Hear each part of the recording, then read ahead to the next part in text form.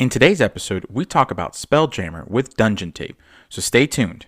This episode is brought to you by Roaming Player Gear. Roaming Player Gear is a tabletop gaming company that provides affordable and versatile tabletop gaming products.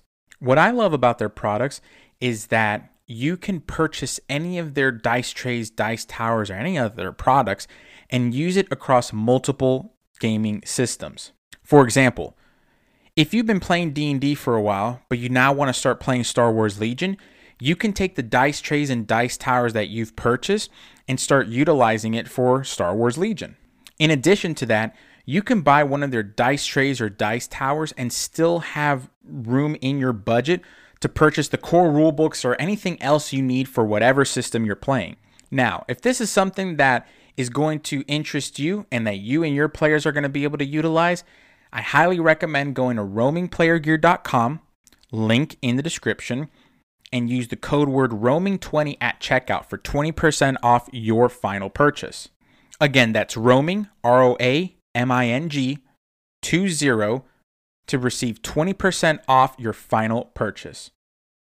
3, 2, 1. Joshua, my friend, how are you? I'm doing well. It's really nice to be back here with you. How are you doing?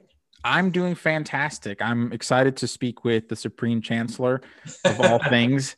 This is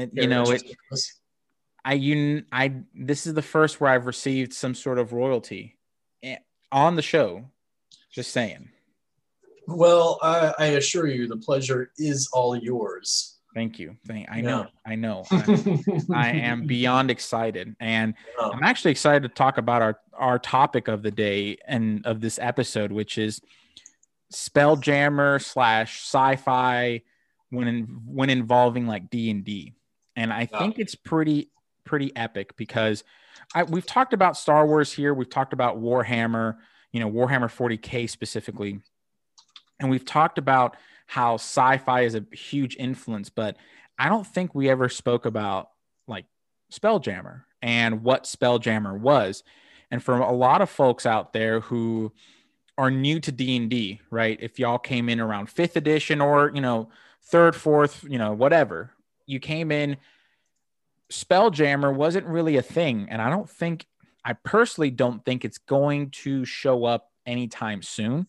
I think Dragonlance is probably going to be the next book. I don't know. Did you hear about the next book that they're coming out with? They have like a surprise book that's coming out, I think in the middle of summer or something like that. I think that's about as much as I heard. I just kind of heard people talking about it. I've been really bad at staying up on the books since COVID. Yeah, no, I hear that. I hear that. I see a new book. Like I got Tasha's Cauldron of Everything, and it's been pretty good. But I'm excited because I think the next big book is going to be Dragonlance, which I don't know. Yeah. Did you read the books back in the day? No, not really. Okay. As Supreme Chancellor, I don't have to justify my existence to anybody. Obviously, I'm royalty. But exactly. Should the peasants ask, I was raised of the nerd style where I just read Lord of the Rings and The Hobbit like 40 times as a kid, and that was like the extent of it. I was like way into it, but I wasn't really able to branch out. So a man of culture, I see. Yes, exactly. Yep. So no, I didn't read Dragonlance. In my adult life, I've read some of Pierce Anthony's World of Xanth novels. Those trash fantasies, but that was I feel like those are much different than Dragonlance. Well, it's one of those things that I've said it before and I'll say it again. Lord of the Rings is probably the most pivotal point of my how should I say this? Of my nerd career. Because at least for me, Lord of the Rings really, man, I remember when Christopher Tolkien came out with Children of Húrin, which is part of the Silmarillion and all that stuff. But they came out with the actual book where like Christopher Tolkien was like, oh, this is my father's notes, and I'm just basically putting them together. Yeah. I was like, another thing I must read. And I literally read it 7 hours straight. Like, nice. Yeah, man. My dad and I were going to Ohio. We lived in North Carolina, and we were going up to Ohio to pick my brother up from school.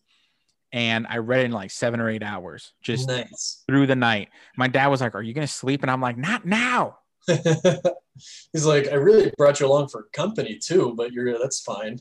Yeah, I don't need, but since he's the one that introduced me to Lord of the Rings and The Hobbit, he was like, "Oh, what's that about?" And I'm like, "It's the Silmarillion, Dad." Just wouldn't understand, being a smart ass to my dad. So, but yeah, no, with the Dragonlance books and going back to like Spelljammer, those were two things that I think a lot of folks, especially I think of when I think of, when I think of D&D, I think of like Spelljammer, I think of Dragonlance. But in this case, since we're talking about Spelljammer, like Spelljammer was really the original / old school like science fiction. It was, hey, what would happen if we merged the two together? What would happen if we brought, this fantasy world with dwarves and orcs and whatever, and did it in space? Yeah. Is that where they started to introduce illithids? I believe so. Someone's going to probably quote me and quote us and tell us that we're wrong, but I think, yes, I think that's when the illithids like first came to being, or at least that's when it was justified, because you saw a lot of folks say, oh, you see a spaceship crash and it's an illithid.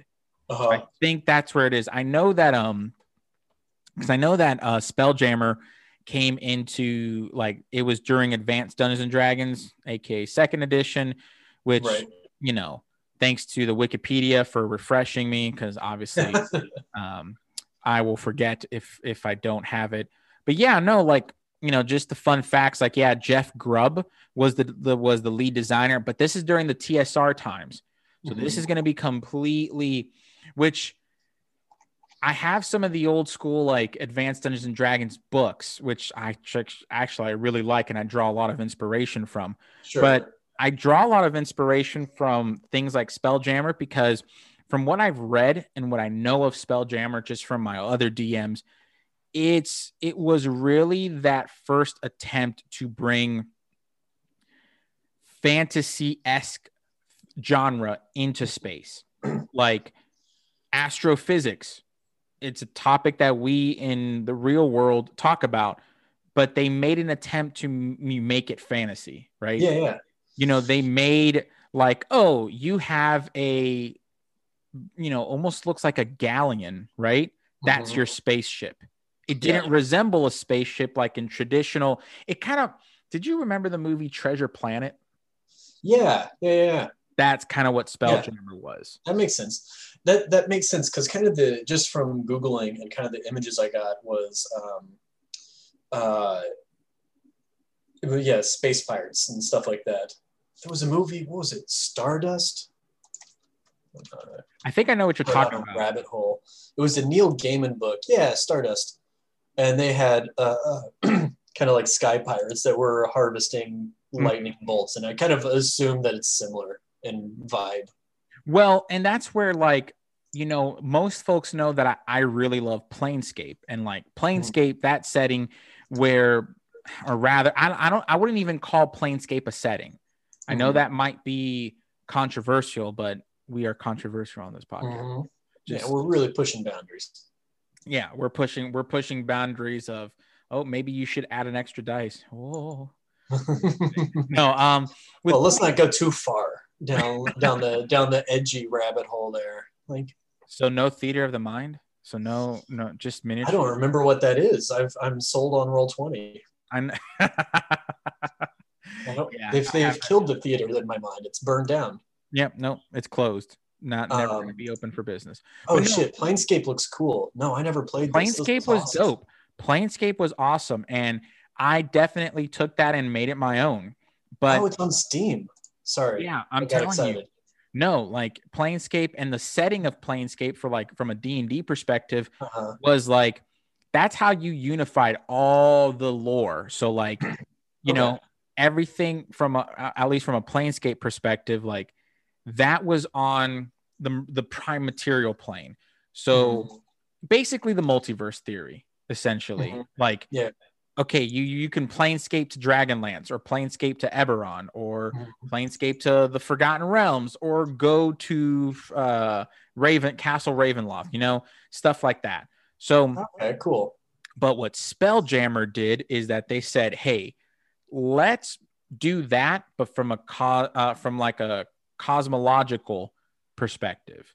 Okay. So you would Man. take your ship, you would have adventures on your ship because in some Spelljammer campaigns, the ship itself was a world and you Uh-huh. were going to that world. Maybe you woke up from like the reality type thing and, oh, you're on a ship going to another world, or That's cool. you're a ship traveling and now there's other ships that you have to fight off. So like there was a lot of mechanics and stuff like that. But Mhm. you know, one thing that I actually like want to ask you is, do you think that D&D needs to kind of revamp something like that, or do you think D&D should just stick to fantasy? I think if there ever was a time for it, now would be it, because Okay. fifth edition is more flexible than others and less role like mechanic-y heavy. Mm-hmm. I think now would be a really cool time to try it. That being said, one of the biggest benefits that Wizards of the Coast has going for it is its deep history in the fantasy world. Yeah. And so, I mean, this is just me, my opinion and speculation, but it doesn't seem like maybe they don't have the writing staff to do that now. It would have to be a project for them. Because I Gotcha. feel like their whole staff and company is geared towards fantasy, which they do really well. And they've only really focused on the Forgotten Realms, and really they've branched off a little bit into Eberron. Well, okay, not branched off. They have done Eberron, at least with fifth edition. You know, Yeah. past editions I'm not gonna vouch for, but they've really gone like Forgotten Realms is pretty much like the meat and potatoes right now. Mhm. Eberron was another one. They touched on Avernus. Yeah, they touched on Avernus, they touched on Eberron, they touched on Wildmount because now that's official Dean. Oh, that's right. Yeah. You know, like even though that's Matt Mercer's brainchild, that's now Mhm. part of the canon, like official canon. So Which is very smart on their part to do that and not like and not drive a wedge between their fans and Matt Mercer fans. yeah, because the thing is, it's like Matt Mercer and the Critical Role cast, like quite literally could say, "Oh, we're done with you," and just leave. Mm-hmm. I mean, look at what they did with Geek and Sundry. Yeah. Like, for whatever reason, I'm not going into the politics of it, but they said, "Okay, hey, I'm done. Like, Mm-hmm. we're gonna do our own thing," and they brought their hundreds of thousands of fans and followers to Yeah. their own Twitch stream. So it's like, and made their own company. So it's like, yeah, Yeah. you know, that makes more sense. So I commend Wizards of the Coast for what they're doing. And Mm-hmm. plus, you don't want to drive wedges in the industry, man. Yeah. No. I can So, definitely see Wizard of the Coast. What I would do if I were them, and this is free business advice, Wizards of the Coast, if you're listening,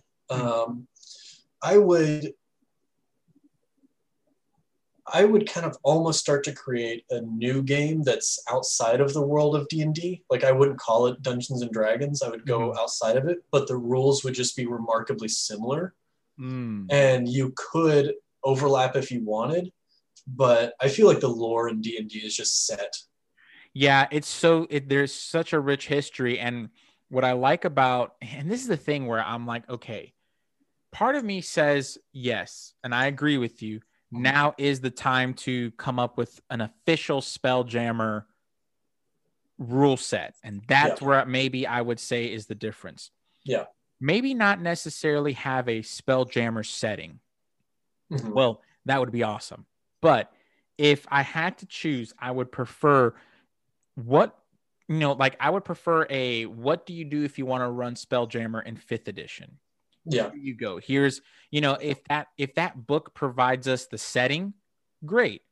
If it's a small book, maybe, you know, X amount of pages, maybe 25, I think 25 pages would be good, with no art, right? Yeah. Something small like that that says, hey, this is how you could run Spelljammer if you decided to.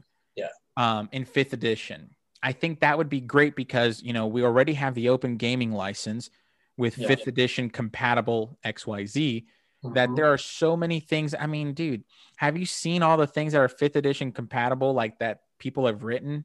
Oh yeah, they're awesome. I mean, that's almost what I was thinking. I was like, oh, I would actually rather just see someone do Magic Jammer or whatever like term you have to use. I mean, dude, just roll it out, even using the old school style. Yep, that would be cool. It'd be sick. That would, with the old school art, with all that kind of like, paying homage to that, and that would be such a great thing.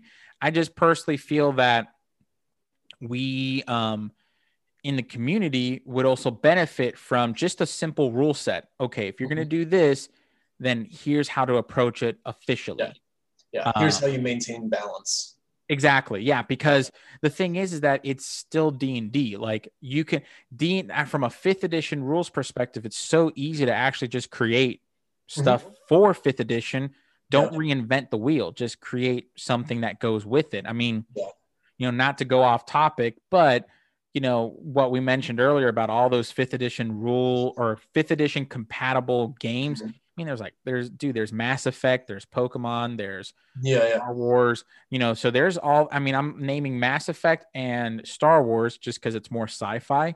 But there's that. So I read through the Star Wars rule set and it was great. I haven't played, but I read through the rules and the classes and stuff, and I was kind of enamored with it.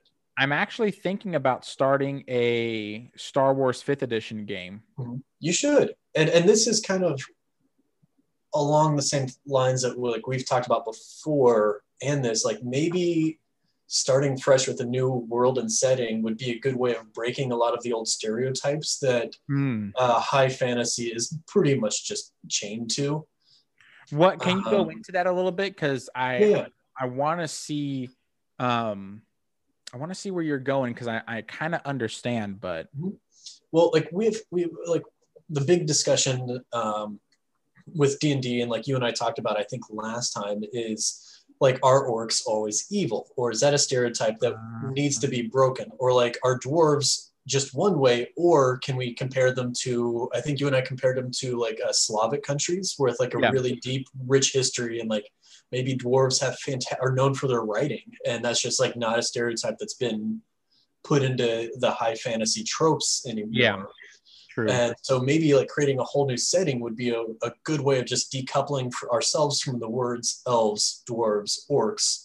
Yep. And we can kind of create these new races that don't have any baggage, and then kind of come up with, whatever these things are called. Like, there's good ones, there's bad ones. Like, sure, some drink a lot of ale, but also some don't. And it's not that uncommon. You can't just see one and assume I'm still thinking of dwarfs. Like, you can't just see them and say, look, they're going to drink ale and like be goofy.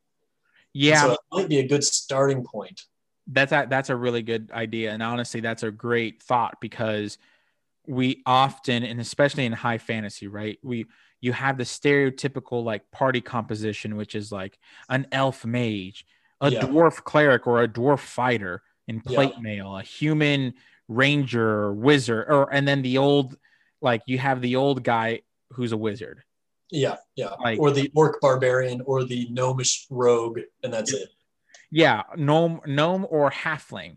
And it's like, okay, that's cool. And that is quintessential fantasy in the regards of that's what was written. So that's where a lot of people associate. But is that really the thing that you want to do? Like, do you really want to have those stereotypes? Right. What does it add? Yeah. And honestly, like, from a Spelljammer perspective, right? Like, and I think that's what they tried to do. I think that Spelljammer tried to say, hey, let's come up with something different. Let's kind of detach ourselves from the stereotypical elves do this, dwarves do that, even though technically they kind of continued it and kind of pushed it. And actually, based upon our last episode together, we spoke about the Lord of the Rings, and how Tolkien was, apparently people were saying that Tolkien was compared certain races in the Lord of the Rings to races in like the world. Yeah. And actually digging further into that, it was what's the word? Disproved or It's proven. Thank you. It's disproven by his son spoke about it because, his son was obviously like the executor of the estate, but a lot of other folks who knew Tolkien at the time, actually, he was a big advocate against, he was one of the big ones in England about, he did a lot of anti-racist things. Interesting. Yeah, he advocated a lot. Well, also they contributed to his personal faith because he believed that everyone was made in like God's image. So like he was like that. He was like, it would be illogical for a God to create, if I believe in this God, it would be illogical for me to say that I call myself this when it clearly says that everyone was made in his image and likeness. So I was like, damn, Tolkien. Yeah. Like, and that makes sense because he was an avid, he studied culture and linguistics. And so he got into cultures, and at least the ones he studied, he knew that like the stereotypes were untrue, and he was a smart guy. So he probably extrapolated that to all cultures. A lot of folks may or may not know this, but like he wrote the Lord of the Rings, and that the Middle Earth and the mythos of that, because he felt that England, and they don't have a culture outside of Anglo-Saxon, and Scandinavian culture. When the Anglo-Saxons invaded, they wiped out everything that the native English, so like the Woads and the Picts, they wiped it all completely off the map. Yeah, essentially purposefully. Purposely, because that's what you do when you conquer. At least that's what you did back in the day. If you want to demoralize a group, erase their history. So he said, well, we're going to create our own mythos, because King Arthur is not really, there's Welsh versions, there's a Welsh version, there's an English version. I think there's even a Scottish version. And then there's like, there's like oh my gosh. Well, no, the Irish have the Tuatha De Danann and all that stuff. But the point is, like, there's a lot of different variations of King Arthur. So he was like, that's not necessarily English. Like that's if we're going to, and again, being someone who had fought in World War I and is now living post World War II, right? How do we unite all of England? Well, not through war, maybe through literature. So let me create this thing where people can be behind. Yeah. And anyone can identify with it because it doesn't really rule anybody out. Yeah. And that's where, with Spelljammer, I think that's what I don't want to assume, because obviously unless you were in we were not in TSR during that time, during the publication and in the minds of those creators. But I wonder if it'd be one of those things where I wonder if they tried to break away from the stereotypes of fantasy and create their own. I would love to get my hands on some of those early Spelljammer AD&D books. That kind of read through it.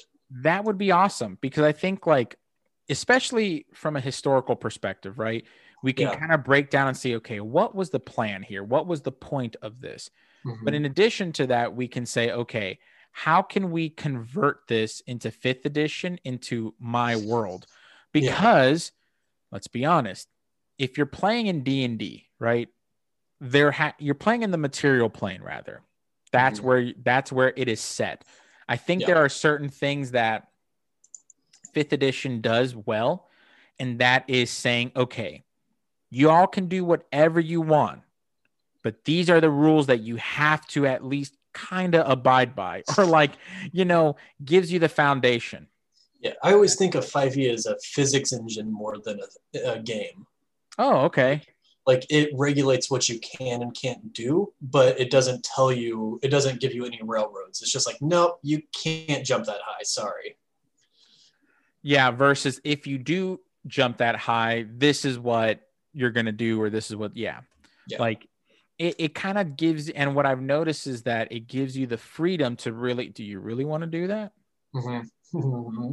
So throwing back to Matt Mercer's quote. Yeah. You can try. Yeah, Sure. exactly. Which hopefully one day Matt Mercer listens to this podcast. Just saying. Well, now that I've called him out by name, I mean, I'm sure he's an avid fan of me and of Dungeon Tape and the Supreme Chancellor of That's High true. Fantasy. So That's true. I'll have my people call his people, and I'll get him on your show. That's my favor to you. Listen, I would appreciate it. I would be further in your debt. You know, that's fine with me, man. Yeah. But no, so sorry I interrupted, but 5e does really well, like the material realm. Yeah. Yeah. And I would like to see, especially now in this age of technology, where we're not even like at the iceberg. Like we are, you know, we haven't exposed the full thing. We're really at the tip of the iceberg. And like, it would be cool to say, okay, we focus on the material plane. We dove into Avernus. Okay. That's cool. Yeah, let's dive deeper into Avernus. But because we're already doing this thing, let's put out something outside. Let's put something out in the in space, in the cosmos, which is in between the different planes of existence. Yeah. That would be cool. And where they have written about the different planes, it sounds fascinating and like super exotic and otherworldly, and like the normal rules don't apply. And they really love making those big statements, but it's like, I actually want to go there. Like, yeah, that's the thing. I want to go there. Sounds cool. My story can continue there. Why can't my thing is this: why do we have to wait to be level 20 to go to space?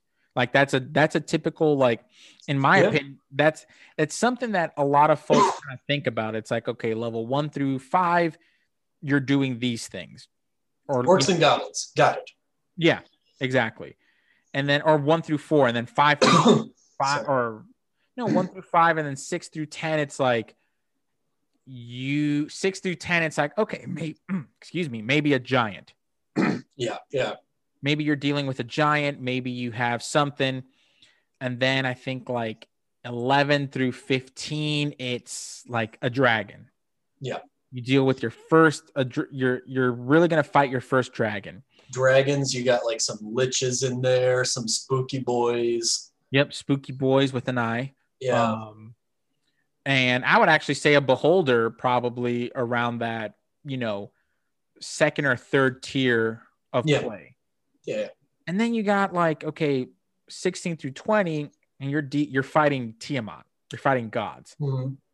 Yeah, but it's all still in the material realm or material plane. Exactly. Like, give us something where, oh, this beholder now knows how to travel in between planes, and you need the rules for Spelljammer to follow. Yeah. Because sometimes it's like, hey, how about if I wanted to like chase this bandit, right? Okay, actually I have a better idea. I would create a campaign that you are chasing one particular evil person throughout different planes of existence. Yeah. So hopping through different planes using Spelljammer. So like, oh, they go into space. Now you got to chase them to get to where they're at. Yeah. Because for some reason, the typical, you know, I would even say, okay, you can't do interplane or you can't do like any type of like plane shift, right? Because something's wrong with that form of magic. So now you got to use quote unquote technology. Travel. I also really like the idea that you're chasing this person in planes, and then your party goes there. But whenever you're in the Spelljammer world, like they don't know what magic is, and like you're the weirdos for using magic, and they just have technology which is similar. But it's like you draw a lot of attention. But it also makes it easier to track the other guy, because you're like, oh, the guy who like casted light, yeah, that was really weird. He didn't use our flashlights. Yeah, he didn't use this thing called electricity. Like they formed it out of thin air. And actually, that's another great thing. Like, what are the things that you can add from a Spelljammer perspective? Well, you can most likely now say, okay, because I think like TSR thought too mechanical versus story. And I think that's one of the reasons why we don't have it right now. Yeah. And also, well, so Spelljammer came out in like 89, right? If I remember the Yeah. wiki page. Yeah. That was on the heels of, I guess Star Wars was probably still coming out, the first three, because it So started at like 72, 77, somewhere in there. So I think Return of the Jedi Yeah. had either just come out or actually, let me double check. Yeah. So But let me but see. essentially there was like just this burgeoning sci-fi world, and then but those were like very mechanical heavy, like essentially it was sci-fi but pre like super modernization, like with like internet and computers. So 83. So Return of the Jedi came out in Okay. 83. But So yeah. if you think about it, though, you're on the right. You are completely right. Mm-hmm. We are at that was at the cusp of sci-fi everything, right? Yeah.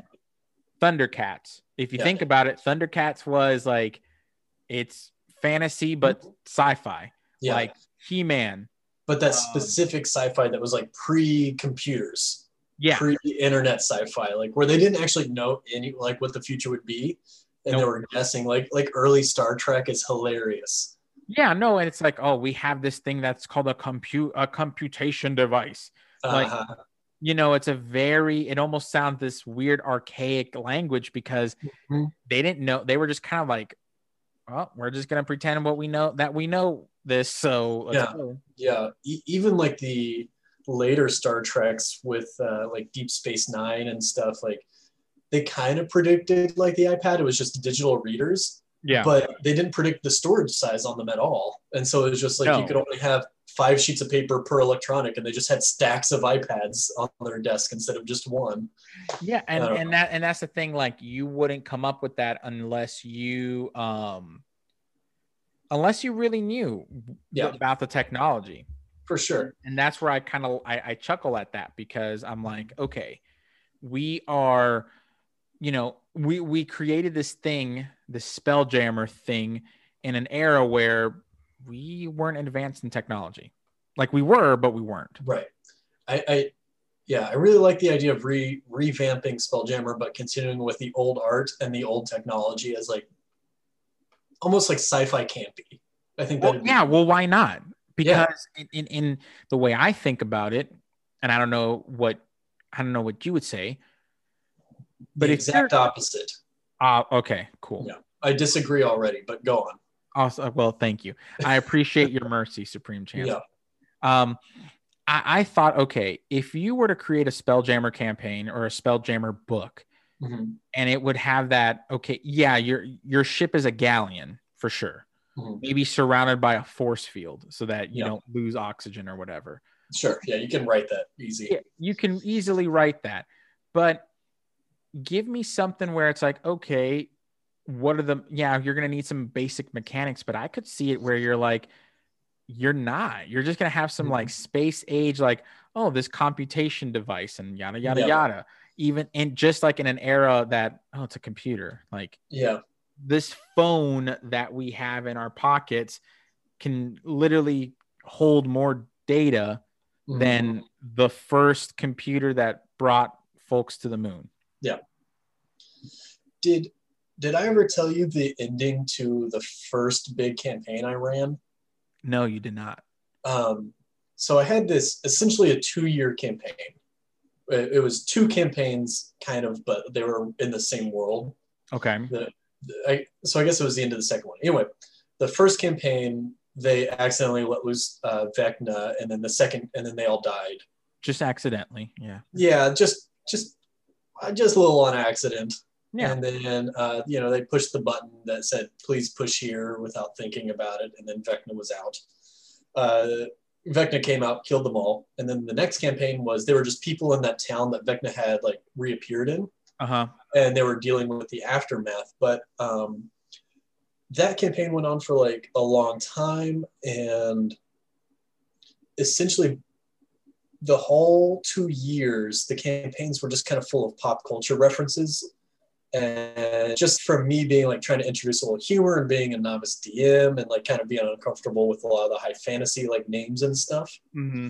But how the whole thing ended was they were fighting a dragon, but then they killed the dragon, and then they woke up in space, and the whole D&D adventure had been a stasis program, and that was just like used to like keep their like their reactions sharp and stuff, like their teamwork abilities up. And they were soldiers on a spaceship that was being attacked, and they were like brought out of stasis early, and then they had to fight through these aliens attacking a spaceship, and they were like kind of confused. I was like, that's because you just woke up. But they like, the druid was like, well, how do I do this? I'm like, just justify it. I have some ideas, but yeah, just say it's space things. And we had a really fun, just like last 2 sessions fighting through a spaceship. That's legit, dude. Yeah, it was cool. You see, and I think that just having read a little bit, just a couple of different articles before this podcast, there was actually someone who used to talk about that example in Space Jammer. They tried, TSR, I think, tried to push that. Tried to say, nice. oh, you know, you're a space druid. Uh-huh. You are in this ship and you just woke up.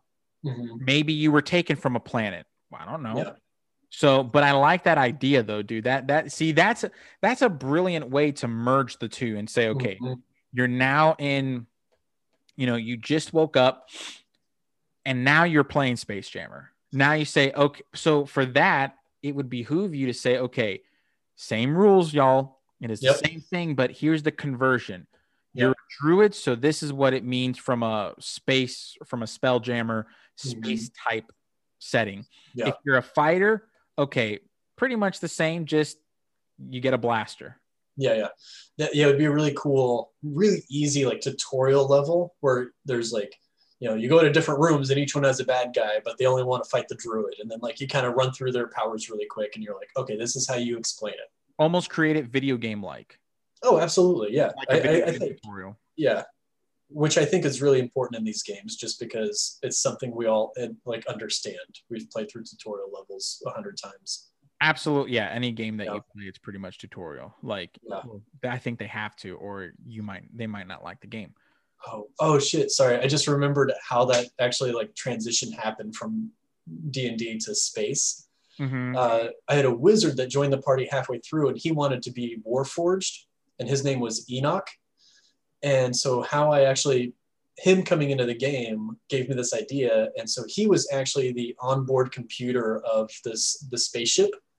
Oh. And like his server was broken. So he was in the game as a wizard, but just a robot wizard. He looked like a Johnny Five. Nice.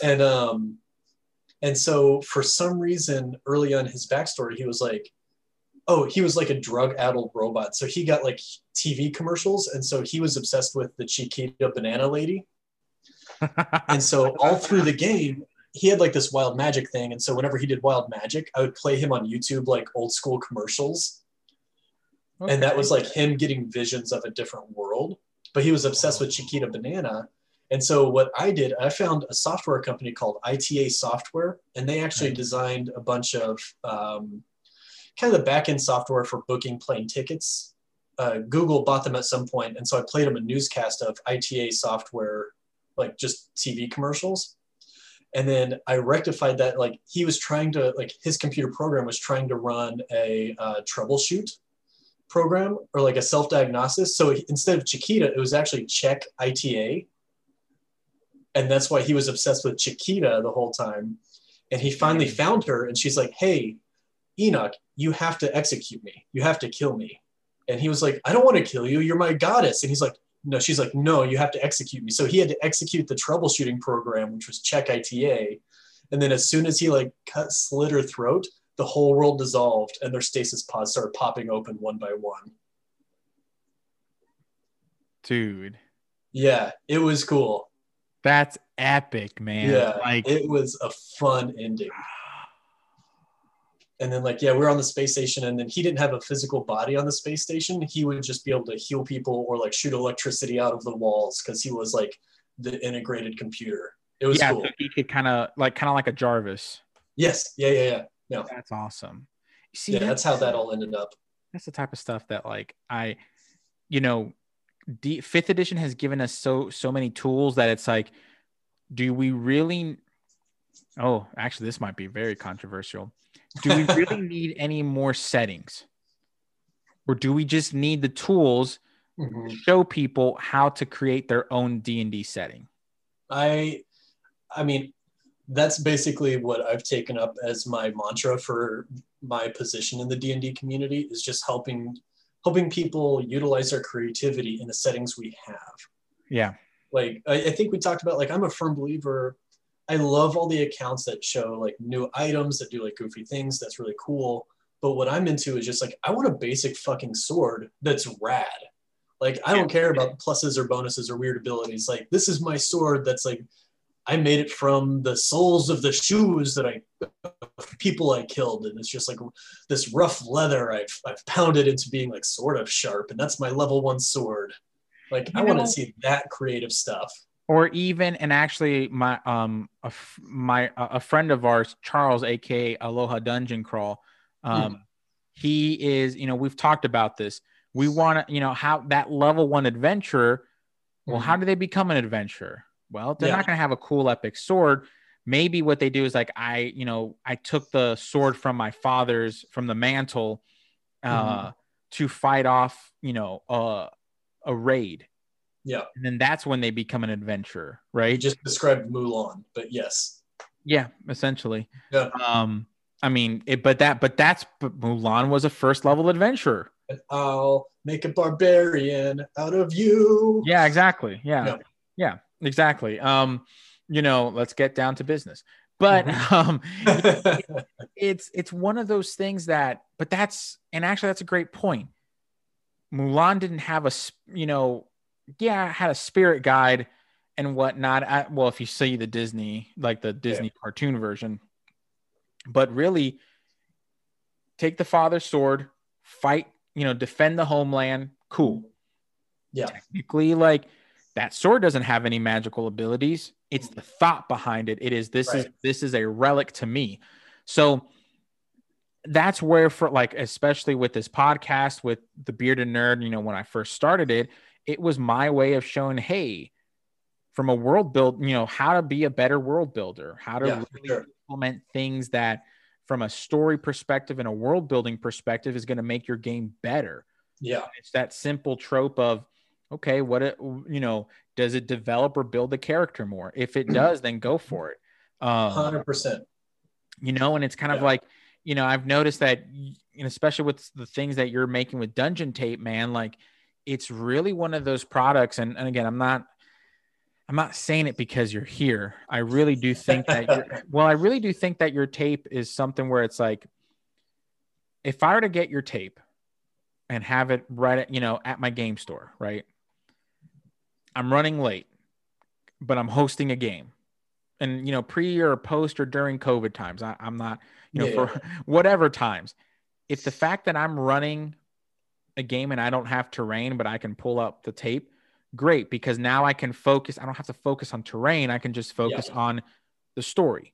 Yeah. I think the biggest hindrance in D&D is the disconnection between our mental creativity and then the actual playing of the game. And so that's where I would dungeon tape. I'm just trying to be a catalyst for getting your own creativity in your brain onto the paper or onto a place where your players can instantly, like, it's accessible to them, Mm-hmm.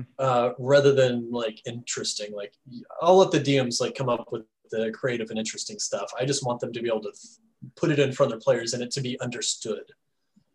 Yeah. Um, And that's where, like, for me, it's like, I want folks to see the ideas that I share and say, oh, I can copy and paste this into my world. yeah, You know, any magic absolutely. item that I create, any generator thing that I create, oh, I can copy and paste this and just use it in my game. Cool. 100%. And And that's where I love, like, honestly, man. And actually, something I want to ask, because it's been, yeah, a couple of episodes. Like, what are you working on now? Like, what, you I, got anything down the line that you're working on?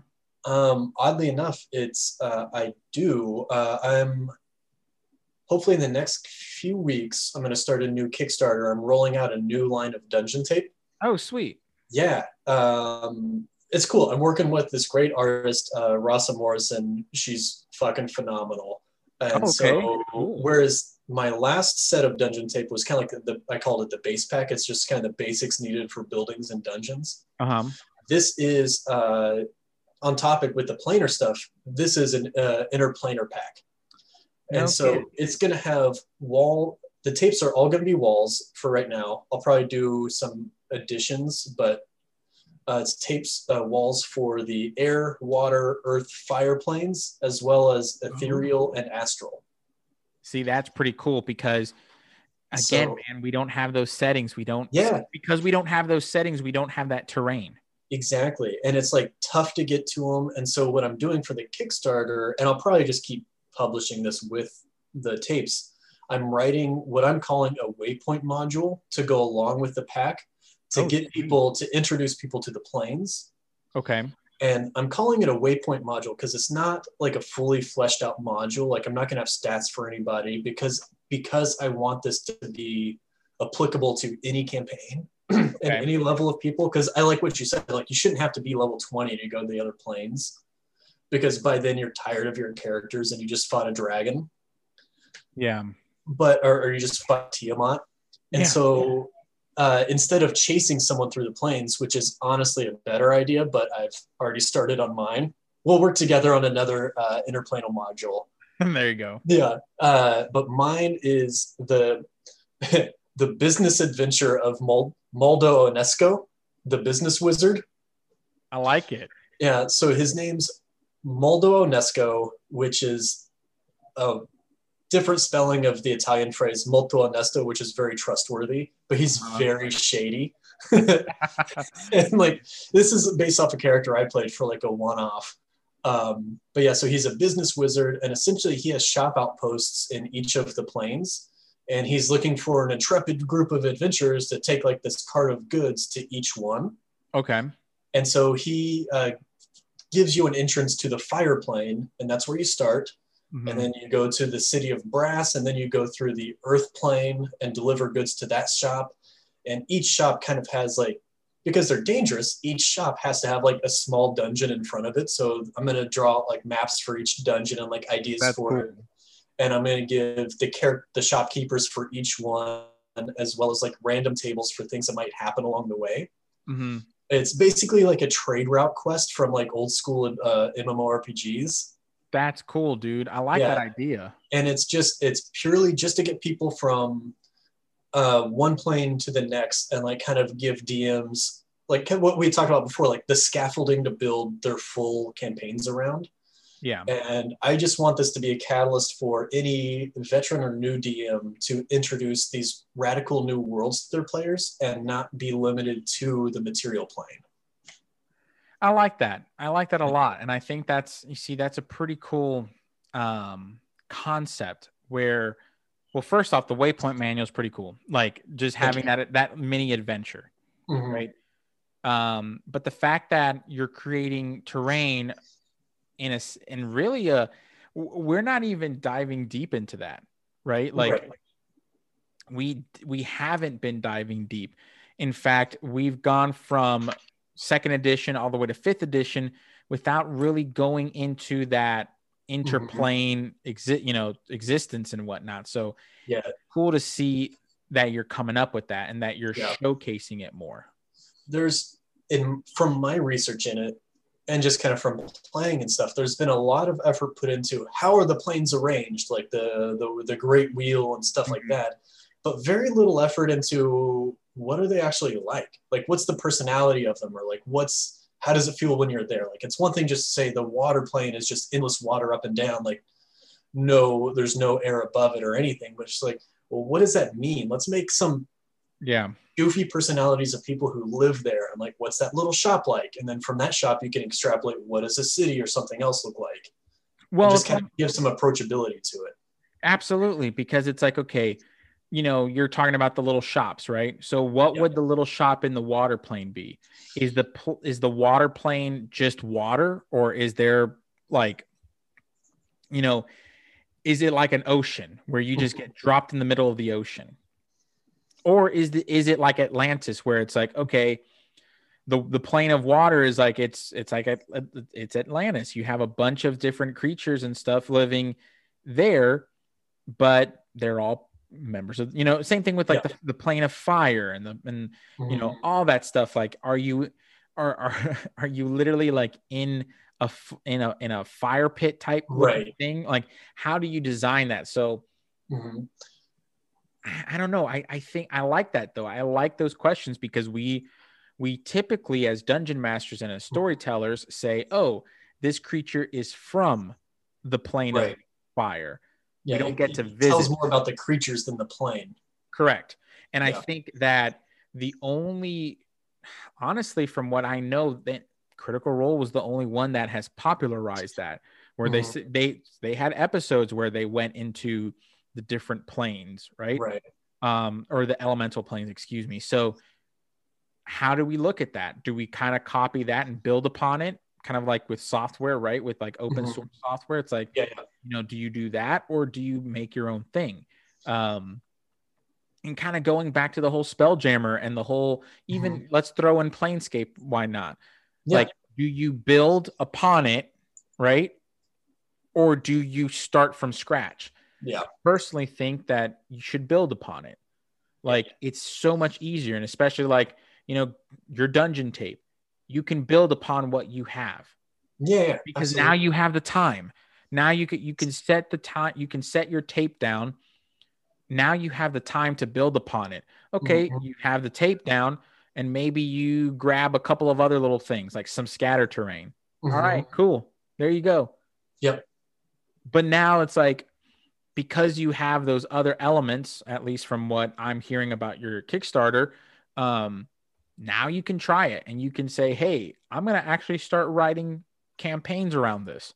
And I'm going to try, I'm incorporating, like, I'm using the different shops as microcosms of the different planes to kind of explain them. So I've done kind of a fair bit of research on them. They're all fascinating. My favorite is the Earth plane because it's all underground. It's just tunnels, but they're always moving. And the Earth, like it's almost like constant like tectonic shifts. And so like some places, like you just get completely cut off. Like if you're low level Earth Dinsian, like you're not good at digging, you might just get isolated and starve to death. It reminds me of the lab. So did you ever read any of the Percy Jackson series? No, unfortunately. My nerd cred is just plummeting through this whole episode. But you're still the Supreme Chancellor, so don't worry. Still the Supreme Chancellor. That's true. My cred is meaningless because I'm always on top. I'm royalty. That's right. You don't have to worry about it, man. Yeah. So Percy Jackson, sorry. No, you're good. But so Percy Jackson, the good thing about the story, the books or whatever, the lore, is that they took Greek mythology and they modernized it, but they also kind of threw in different interpretations. Okay. One of them was the labyrinth, the labyrinth of where the Minotaur got, you know what I mean? Right. Like how it their concept was the labyrinth, not only, Greece is kind of like, that is the homeland, that is like sacred land, that is where everything started.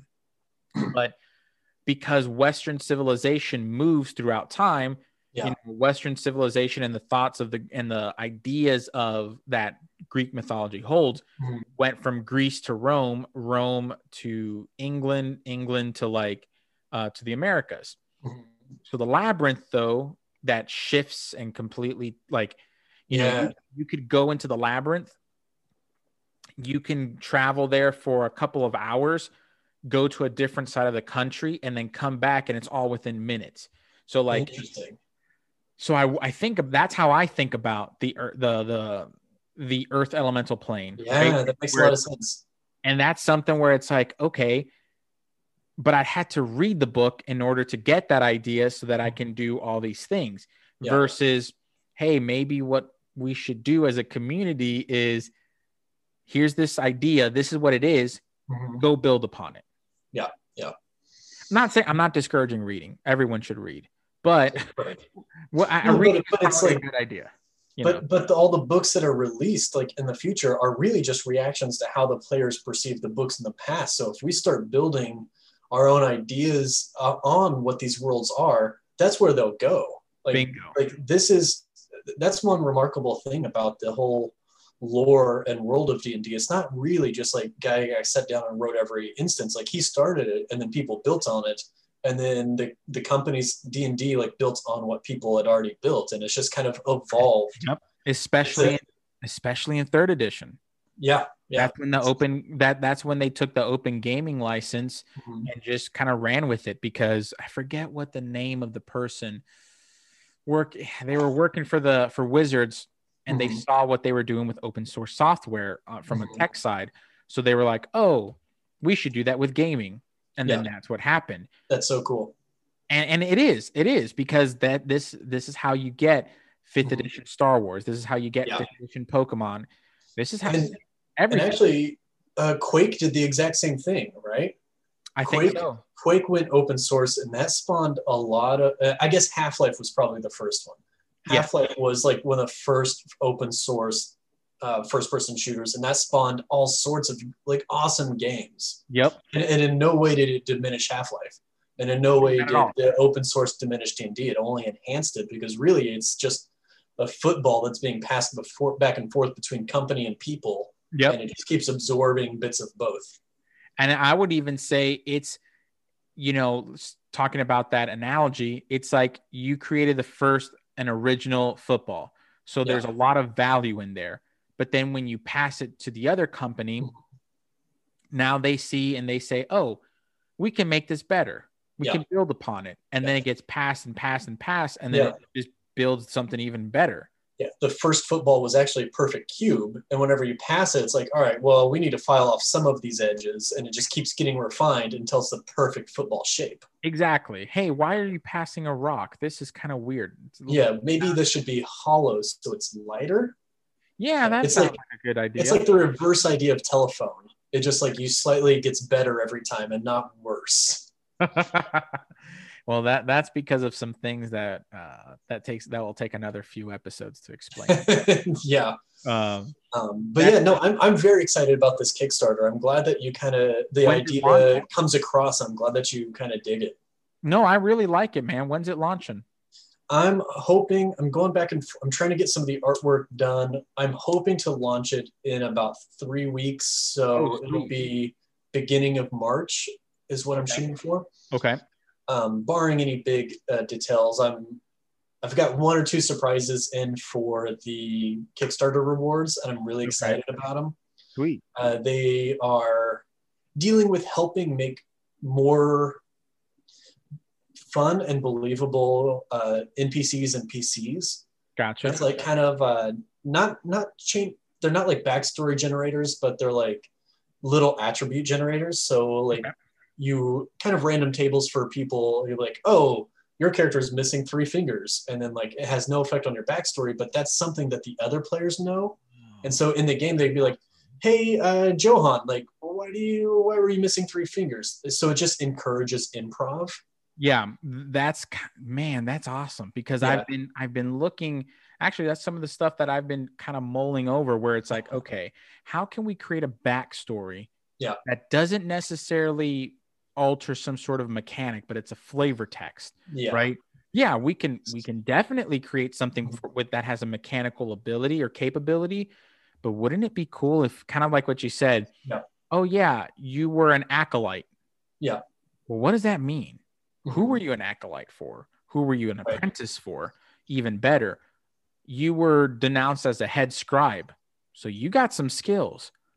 Maybe we can role play that. Maybe we can talk about that. Maybe we can convince our DM to let you be the head scribe, and you can write down a bunch of stuff, because I need someone to write down spells for me in different languages. So I can cast a spell in Goblin, and it may be more powerful. But again, that little detail can just propel ideas and thoughts. So that's really cool. So my theory is, you have like 3 random tables for every new character, whether it's PC or NPC. And the 3 tables determine one attribute of yours that other people can see, such as like the missing fingers. Okay. One attribute that one motivation that they can't see. And then one is something you're hiding from them.